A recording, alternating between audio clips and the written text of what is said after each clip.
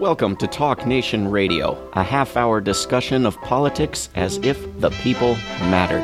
I'm David Swanson. It is my great privilege to welcome to Talk Nation Radio this week Donald E. McInnis, who is the author of a terrific book you ought to read. It's called She's So Cold: Murder, Accusations, and the System That Devastated a Family. He is a California criminal defense attorney, and he represented one of the three accused boys, Aaron Hauser, in the Stephanie Crow murder case.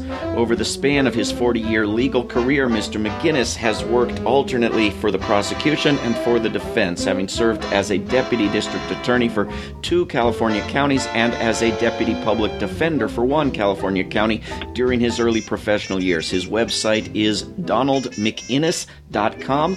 Don McInnis, welcome to Talk Nation Radio. Thank you. So the Stephanie Crow murder case, I believe, was a big news story back around 1998 or so, but can you remind people what it was? Yes, actually it drug on for almost 10 years, and that was due to the fact that the police totally mishandled the investigation. It had to do with the murder of a lovely 12-year-old girl, Stephanie, in her own bedroom. She was stabbed to death brutally.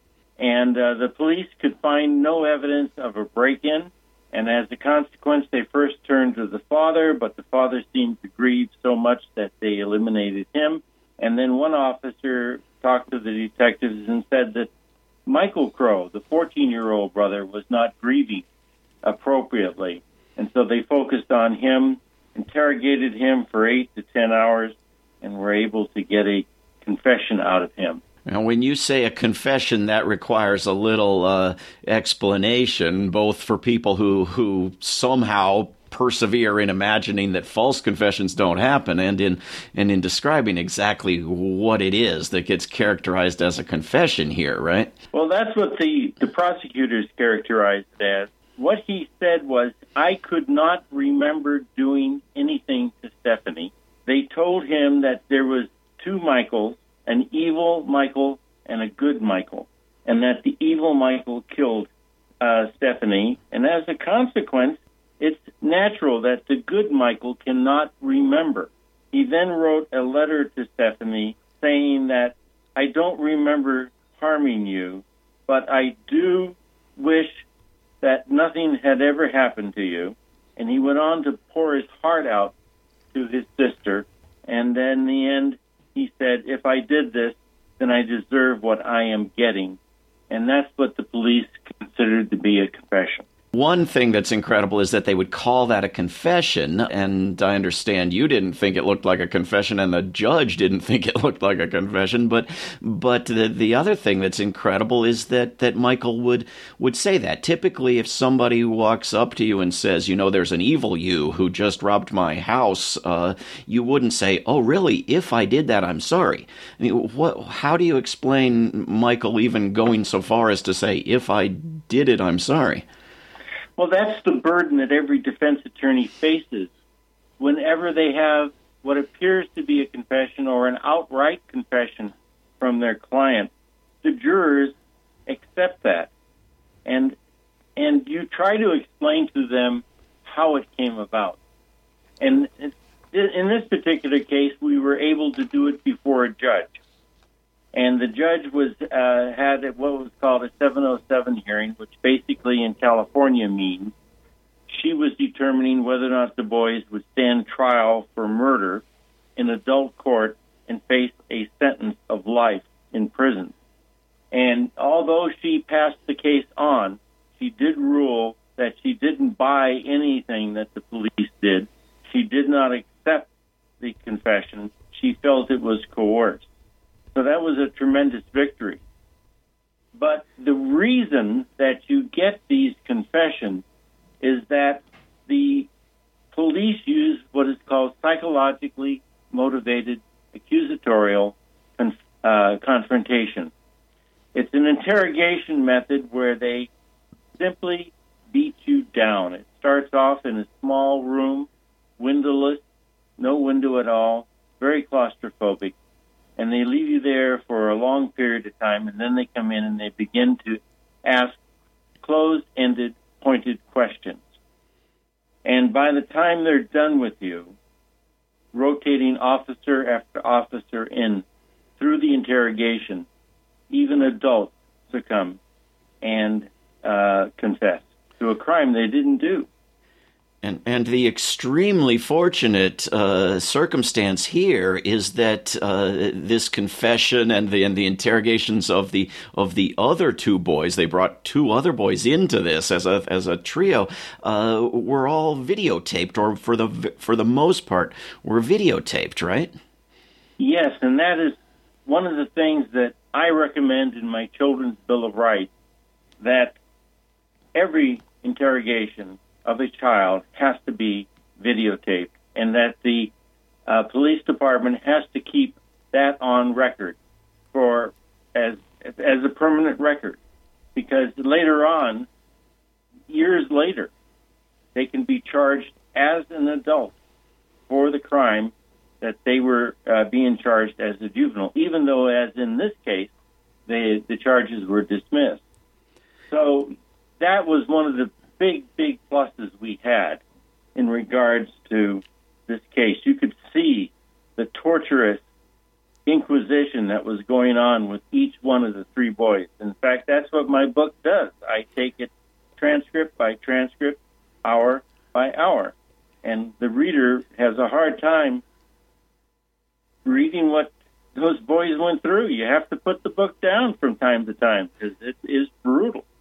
I can admit that is absolutely correct. It is powerful and it is painful, but I think people should read it. I wonder if those interrogations had not been videotaped and you weren't able to produce the transcripts in a book and you weren't able to see them when you were considering taking on the case as a defense attorney, would you have been able to believe in the client's innocence? Would he have been able to find any defense attorney who would defend him believing in his innocence if there had just been the record of a confession rather than videotapes of it?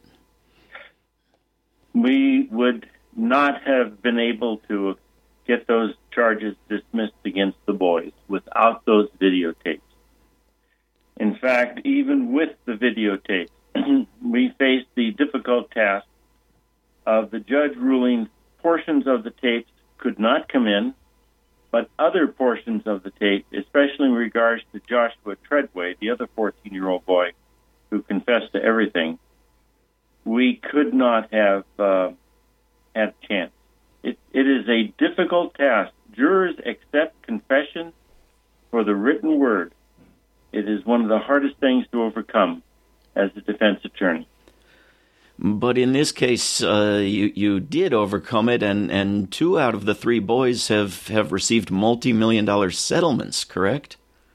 Yes, but even better than that, all three boys were found factually, and that's an important word, factually innocent. Not guilty, but factually innocent by a Superior Court judge in California, meaning that anything relating to the death of Stephanie Crow, that those boys had nothing to do with it. And that was brought in a special proceeding before the Superior Court a couple of years after the charges were dropped, and the vagrant was charged with the case. So a very different outcome from that of the case of the Central Park 5 accused of raping and killing a jogger that's been newly in the news lately. Those 5 boys actually were sentenced and went to prison eventually as they turned 18. In New York, I believe they can be sent to prison at 16. But they were sent to prison, and they served almost 12 years. And what comparisons do you see between the two cases? Oh, there's several, and it's fascinating. The mistake in the Central Park 5, there's 2 glaring mistakes. The first one is that the system is set up so that you have your paramilitary force, which is the police department. They are as close to the Army as you can get. And then you have your civilian authority that answers solely to the public. and that is the prosecutor's office, the district attorney's office. And whenever the district attorney gets actively involved in the investigation of a case, you break that very precious barrier that exists between the paramilitary and their functions to interrogate, to investigate, and to accuse people for crimes. And in that case, the district attorney for a large segment, I believe it was Brooklyn, she got intimately involved in the investigation. And that's where the system broke down, because they had maintained that separation, and the police had brought the case to the district attorney's office and was reviewed by the district attorney's office, then you would have had a less involvement of the district attorney and possibly never filing of the charges because of the type of interrogations that took place. In the Crow murder case, there was a deputy district attorney, Mr. Hoover. He was at the time one of the darlings in the San Diego County District Attorney's Office.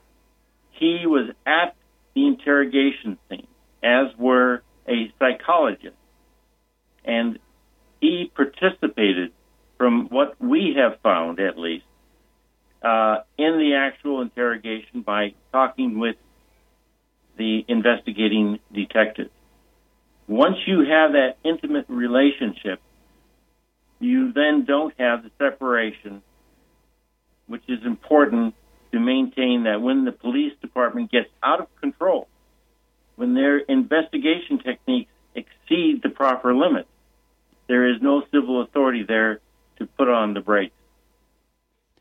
We're speaking with Donald McGinnis about his book, She's So Cold, Murder, Accusations, and the System That Devastated a Family. Don, if one of these crimes, like the Stephanie Crow murder or the Central Park jogger murder or any other crime, is not solved, is that a failure? Do we have to blame somebody for that? I get the impression that police and prosecutors simply view any unsolved case as a failure and prosecuting anybody within reach, as preferable.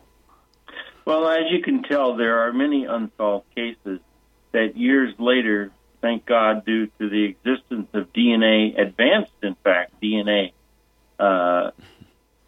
capabilities, are solved. Unsolved cases and wrongly solved cases. That's correct. And the police do look at an unsolved case as a failure. And in fact, usually the police chief is appointed.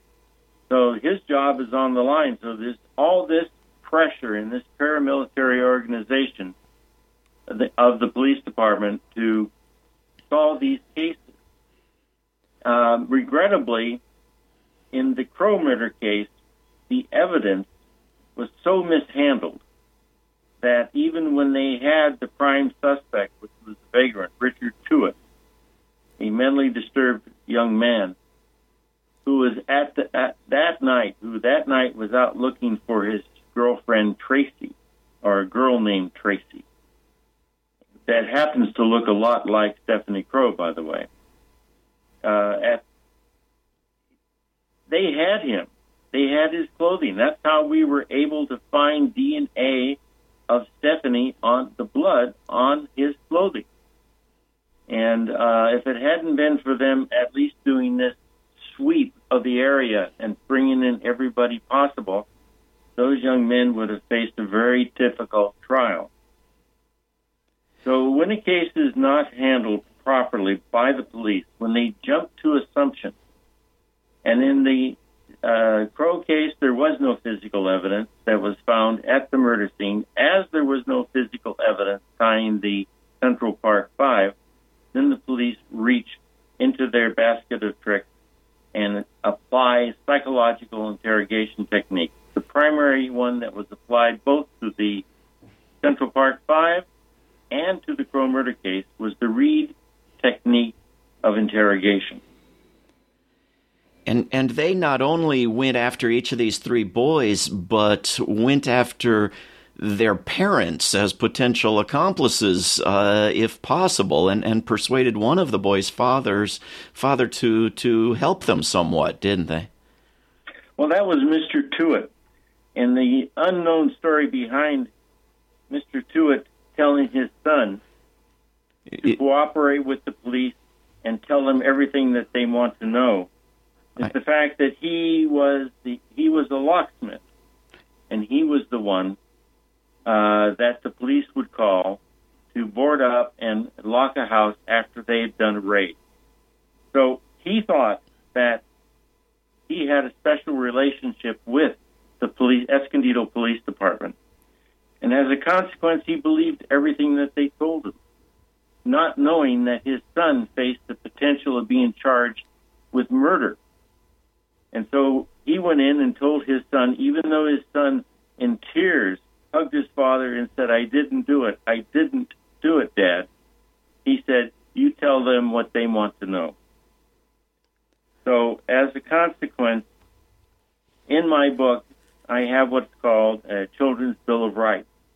And whenever there is a relationship that exists where the parent has either too close, as in the Tewitt case situation, or if the parent is themselves charged with the crime, then they are provided a public defender. It's the only way the rights of a child can be protected, because children cannot protect themselves.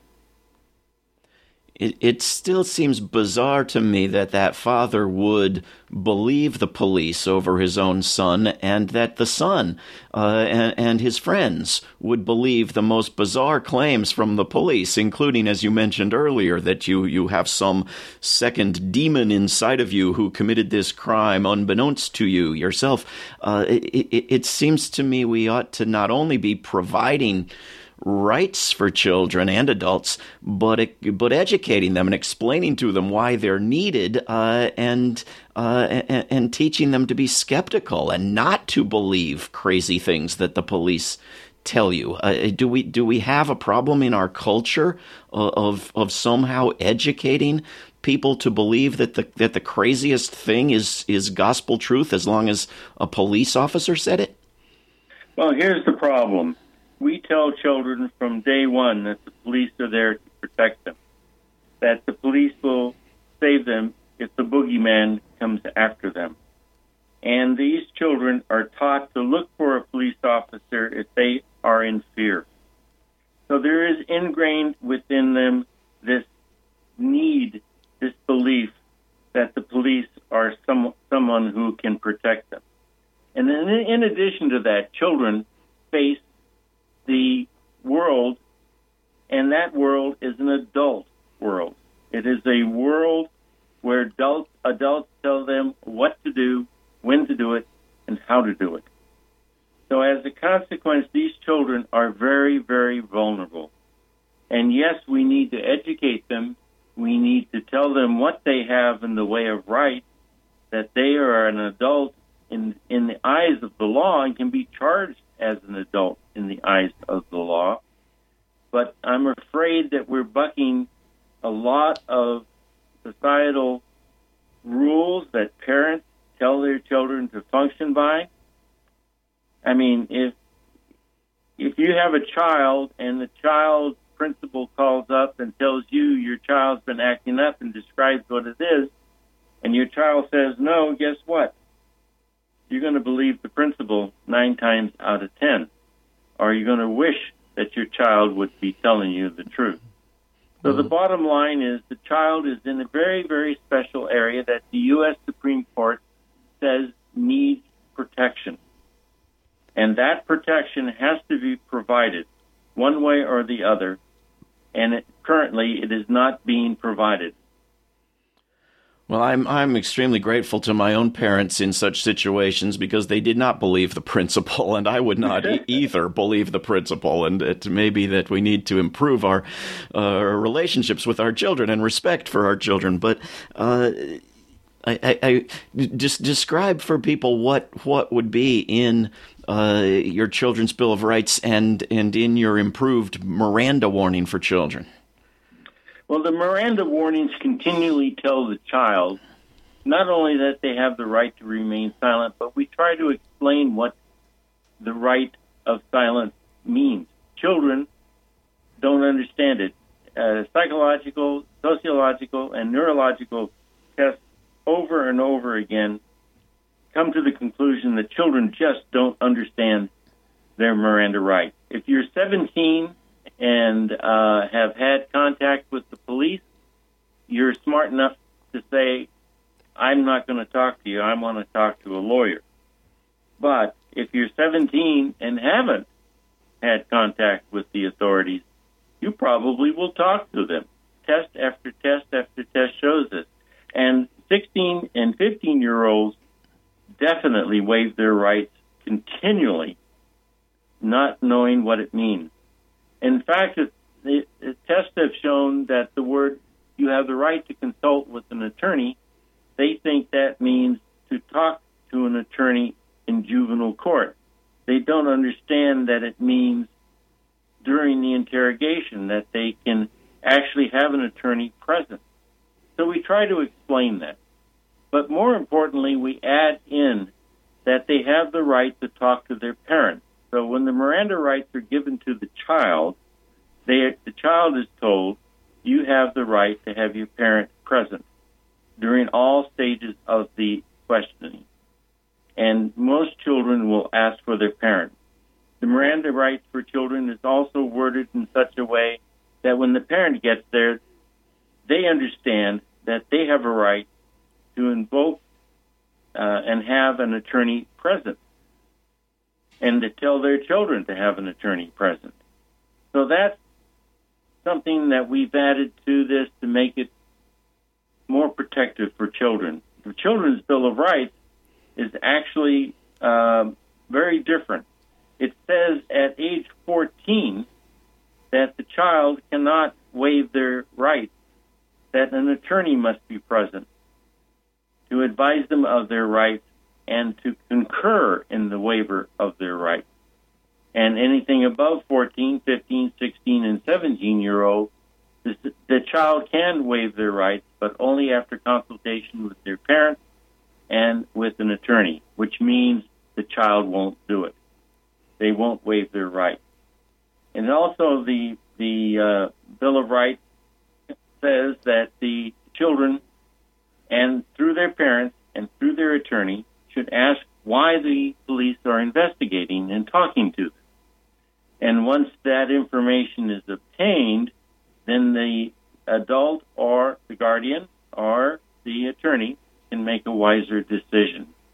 Finally, it says that children cannot be interrogated for more than 4 hours, that they must be given sleep, that there must be 8 hours between each 4-hour period of interrogation, and they must be fed, and that's very important, as well as that the interrogation should be videotaped, has to be videotaped, and that the interrogation tapes are kept forever. It seems like a very reasonable proposal to me. I wonder also, there is a treaty called the Convention on the Rights of the Child that every single nation on earth is party to except for this one. And it includes in it that a child cannot be compelled to give a confession, and that children cannot be put in prison for life, which other countries don't do. Ought the United States to get with the program and ratify the Convention on the Rights of the Child? The International Covenant for the Rights of Children does not provide the same protection that the Bill of Rights that I have for children. It doesn't take the next step further and delineate, such as having a lawyer present, such as, they can only be interrogated for 4 hours, and after that, they must have 8 hours rest. It doesn't get into the detail.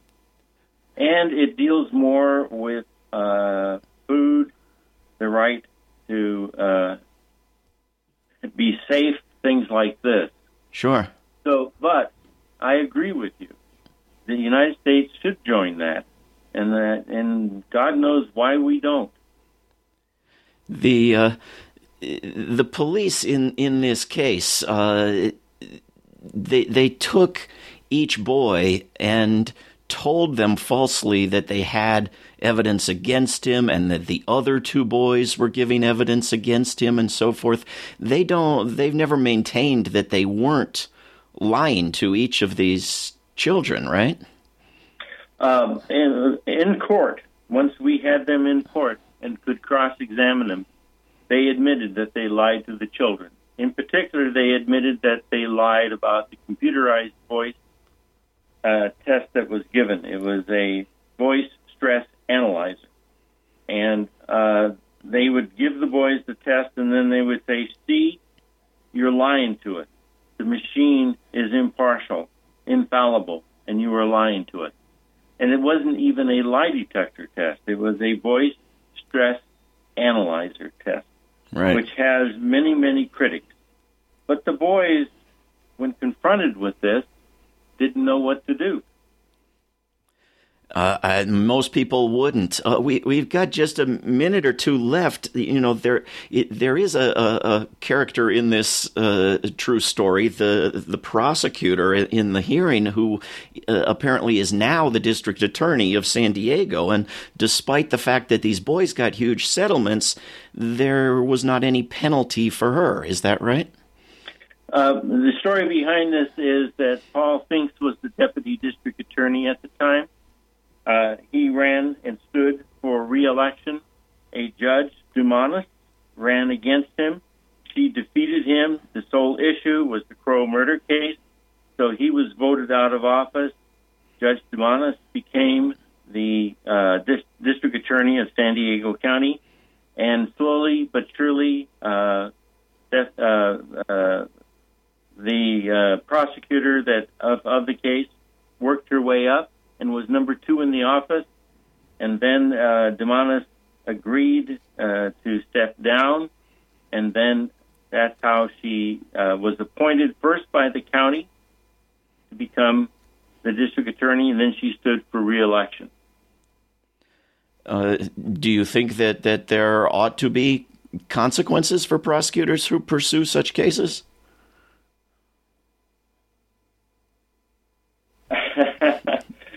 That is a question that should be applied.